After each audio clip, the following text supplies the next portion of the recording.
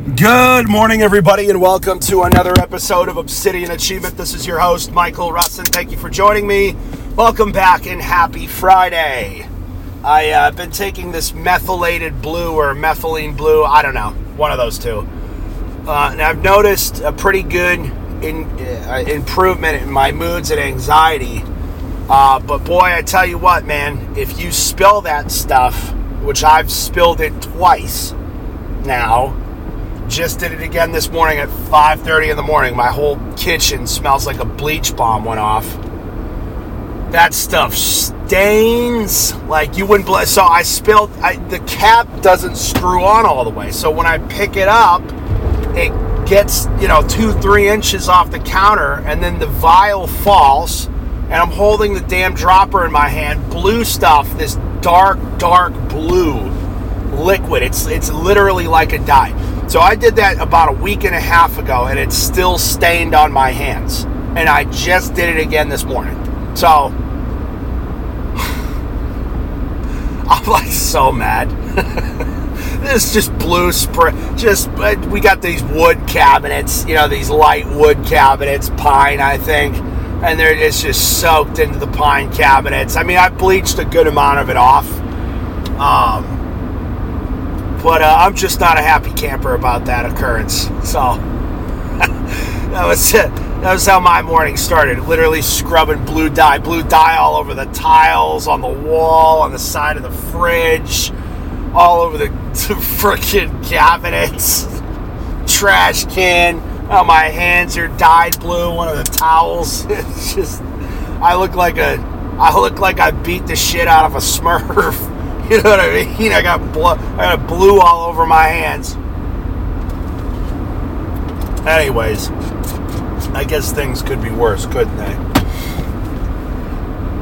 Things could be worse. It could have been acid. So let's be thankful it wasn't that.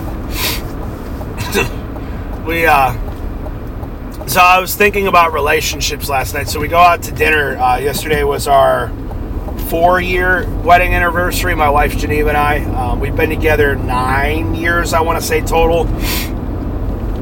4 years we've been married. And, we were sitting there at dinner last night, and, we don't get out often. It's just the two of us anymore. We did for her birthday. So 2 times in the last year, I think. It's been just the two of us. Normally we go out to dinner a lot. We spend a lot of time. I mean, I'm always home. I work from home. So it's not like I hit my 9 to 5 and I barely see my wife and kids. You know what I mean? But I realized that we need to spend more time together, deliberately, just the two of us. We sat down to dinner, and I told her this, so I'm sure she wouldn't mind me sharing this on the podcast, but we sit down at dinner, and waitress comes up, sparkling or still. You always get sparkling if you're a real man. And get that Pellegrino, baby. It's got real minerals in it. But, the waitress walks away, and we're sitting there, we're looking at the menus, and it's like quiet. And I'm looking at my wife, I'm like, what do I say?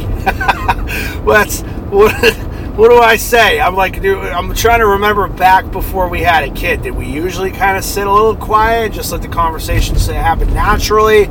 I feel like I'm on a date. Should I be in date mode right now? You know what I mean? Oh, what's been on your mind recently, huh? You know? So we're sitting there, and we had a great time. We had a great time. We really, we've been through a lot together, my wife and I. A lot.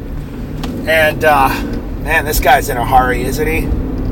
How would you like to see my Glock? Cool high beams. Let me introduce you to my Go-Go Gadget Glock.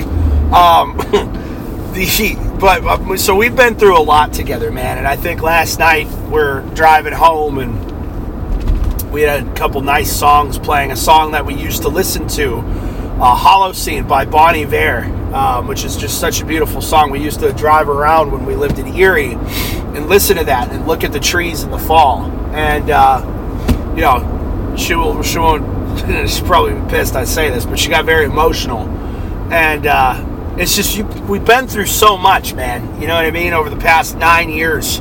so many ups and downs, and it was really looking, if we didn't pull the trigger and get married, and she said this herself yesterday, if we didn't pull the trigger and get married in 2020, I don't know that we would still be together. And I know that might sound awful, but you need to understand the context that we weren't, especially me, I was being the antithesis of everything that I talk about on this podcast. The reason why I'm so harsh on you guys sometimes, especially young men, the reason why I'm so adamant and blunt in my beliefs is that I've been on the opposite side of everything I'm talking about. I know what works, what doesn't work. I know what's good for a man and what's not good for a man. And back in the pandemic, I was just not in before. From 2018, 2019, 2020, I made a lot of money in the life insurance industry, and it turned me into an animal. It really did. And money will magnify your characteristics, whether they're good or bad. Money's not evil. Money just makes evil people more evil, but it also makes good people more good. They're able to help more people, right? Not saying that money makes you good, but if you have a good heart and you have money, you're more likely to do good things with it. I didn't have a good heart. I'd walked away from God in college completely. I was nearly an atheist, coming from a very, very strong evangelical. I guess probably, I can't remember what we were. It doesn't matter now. I've kind of morphed from Protestantism to Orthodoxy. But I walked away from God. I found the life insurance business after pretty much getting kicked out of college for being a jackass. And I went from getting kicked out of college and not suffering any real consequences other than being kicked out of school, which was devastating to me at the time. You have to understand, I was a National Scholar athlete. I was in the top 5 in my graduating class. I was the only kid in New York State to ace the chemistry regions for many, many years. I was a great athlete. I was a great student. I was just a shining star in high school. And I went to college and I walked away from God. I lost my sense of purpose. I didn't know why I was there, and I got very, very depressed. And that depression led to a lot of different things. And then I would have bouts of mania, which led to a lot of other different things. I was in fights constantly. I was drinking constantly. I was skipping class. In college as a joke. Don't get me wrong. If I could go back and do it again, I would have never have went. But I transitioned from college to and getting kicked out and being devastated. I can remember just like, what am I going to do?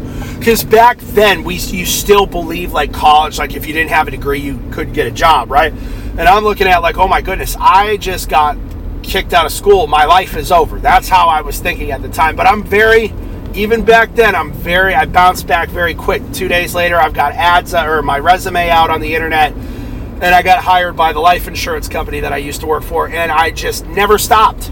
I never stopped to think and analyze my behavior, my thoughts, my feelings, my emotions, and all of a sudden here I am at 21 years old, and I'm making $200,000, $300,000, $400,000, $500,000. My biggest year ever, I think I made $850,000. And it turned me into a piece of shit. Because I didn't have God. You know what I mean? I had no spiritual foundation. I had no morals. I had no integrity. I had no ethics. You know what I mean? I'm not saying that I was all through and through this demonic, evil person by any means whatsoever. And I've been accused of being far worse than what I actually was. We partied a lot. It's essentially what it is. We partied a lot. There's a lot of drugs. There's a lot of alcohol. There was just I was doing things. I just was not being a good man. So it came to a real culmination in 2020, man. And it was right after we got married. Pandemic hit. I was already very much teetering on the edge of insanity.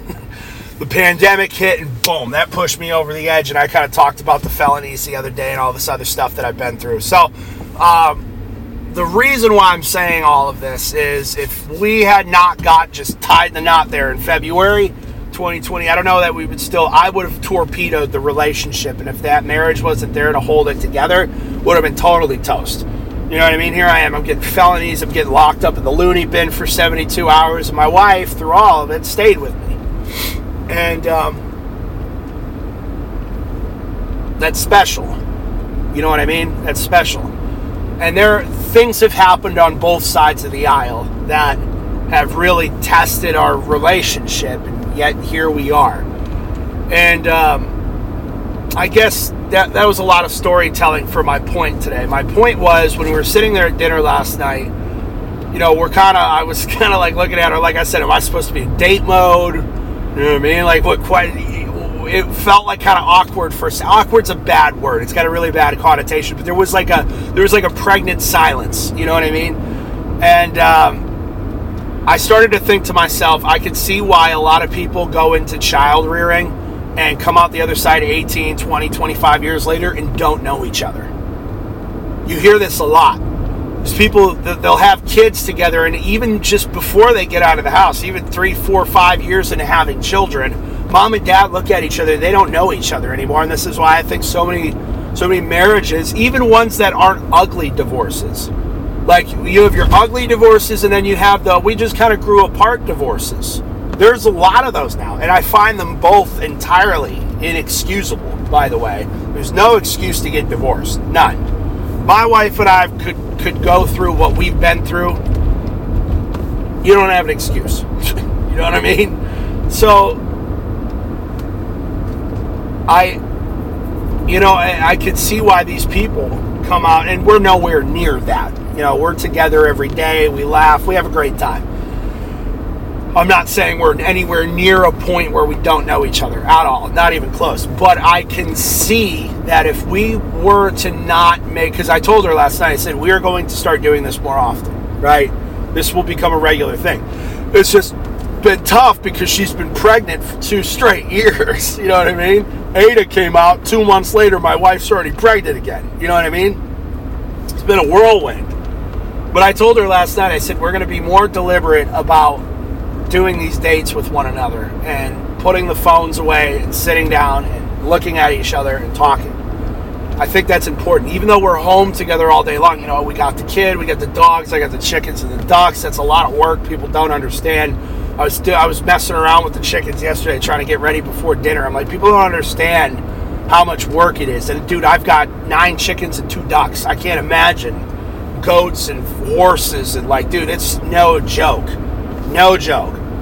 And then we've got Ada, we've got the dog, and we've got, it's just a lot going on. I've got my businesses, and I'm constantly on the phone, and I'm getting calls all day long, and then I've got my social media following, and I'm getting hundreds and hundreds of DMs every single day. It's just constant, right? We got to take time and set it aside. So my point for today is, and for all of you, especially when you start having kids, you need to schedule dates, one-on-one. I don't care what it costs you for babysitters. You don't have to do anything crazy. I think a couple times a year you should take her somewhere super nice. But dude, we joked last night, we'd just order a pizza and sit on the side of the road somewhere. You know what I mean? Just go to a park, order a pizza, go to a park, sit in the car and just talk. It doesn't, hire a babysitter for 1 hour. 1 hour. You don't have to go to New York City and buy 16 bouquets of roses and charter a helicopter to take you to the top of the Empire State Building where you get to see King Kong. You know what I'm saying? You don't just get a pizza and go sit at the park. You know what I mean? Go see a movie, something. You know what I mean? Where you're spending that type of time together. It's critically important. I could see that last night. I could see it last night.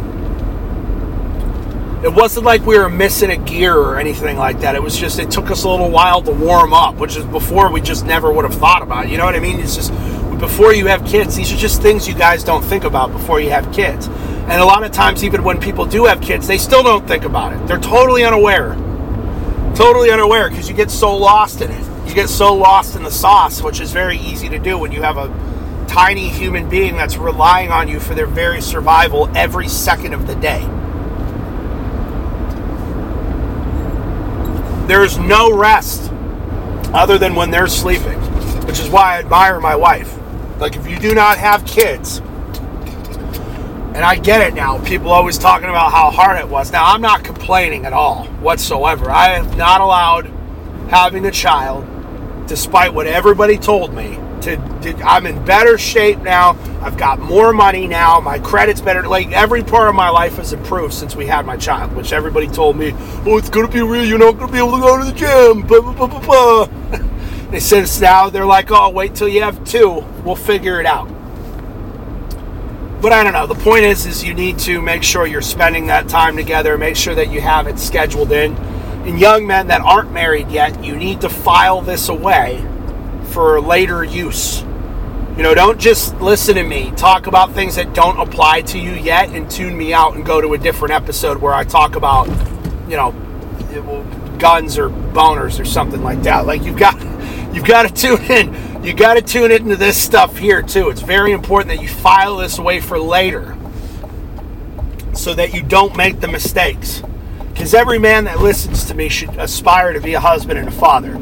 If you do not aspire to be a husband and a father, we're probably not compatible in our belief systems. I'm not the podcast for you. Okay?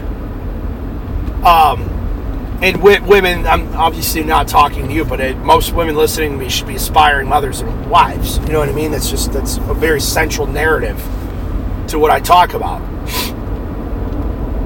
But, yeah, that's the point, man, is that you've got to make sure you've got the time scheduled in. You've got to. It's not an option. If you want oh, no, we're good. We know each other well enough. Just wait. Go ahead and wait. Give it another 2 years and see what happens. 2 years, you guys are going to sit down at dinner and you're going to look at that woman. You're going to be like, who the hell is this? Who are you?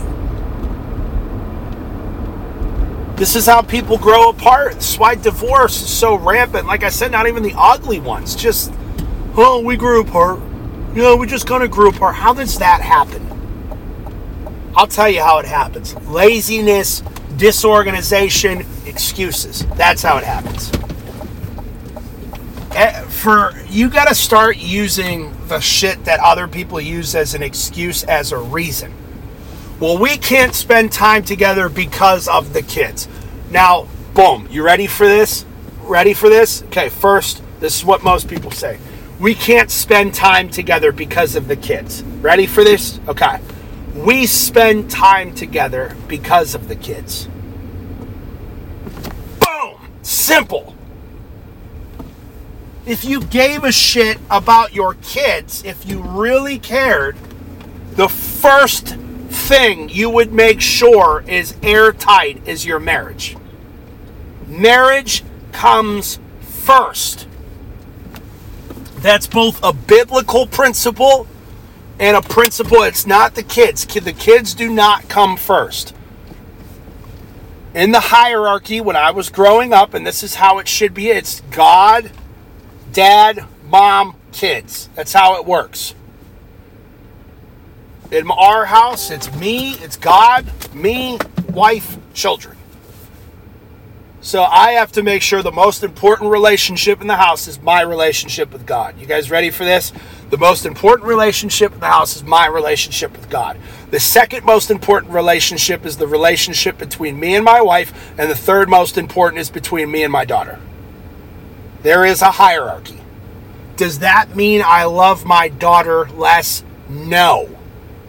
I love my daughter Ada more. I didn't think that my cold, black heart could love anything as much as I love Ada, Jane Russin. She means the world to me, and I would kill 1,000 men with the jawbone of a donkey for her. But God comes first, my wife comes second, then my daughter. And that dynamic is what leads to healthy, strong, impenetrable fortresses of households, homes, and families. Because if my relationship with God is the way that it is supposed to be, then I am going to treat my wife very well. And if I treat my wife very well and our relationship is very, very strong, we are both able to be the best parents that we can possibly be for our daughter. I'm giving you such fuego right now that I should be charging everybody listening to me $100 for every 30 seconds of this. Because this advice will change if you come from a broken family, a broken bloodline, a broken home. If you come from a generation of just effed up families, it could stop with you. And that's how you stop it. If you are a man, your first priority is God. Second is your wife. Third is your children. Again, that doesn't mean that you love anybody more or less. It's not a hierarchy of love. It's a prioritization of relationships so that each subsequent relationship can be the best that it can be. If I'm not right with God, I'm not right with my wife. And if I'm not right with my wife, then I'm certainly not going to be right with my children. Do you see what I'm saying? It's a trickle-down effect. Critical. Share this episode with a couple of your friends. You're going to change people's lives. All right. I love you guys. Let's get it. Have a great day. Peace.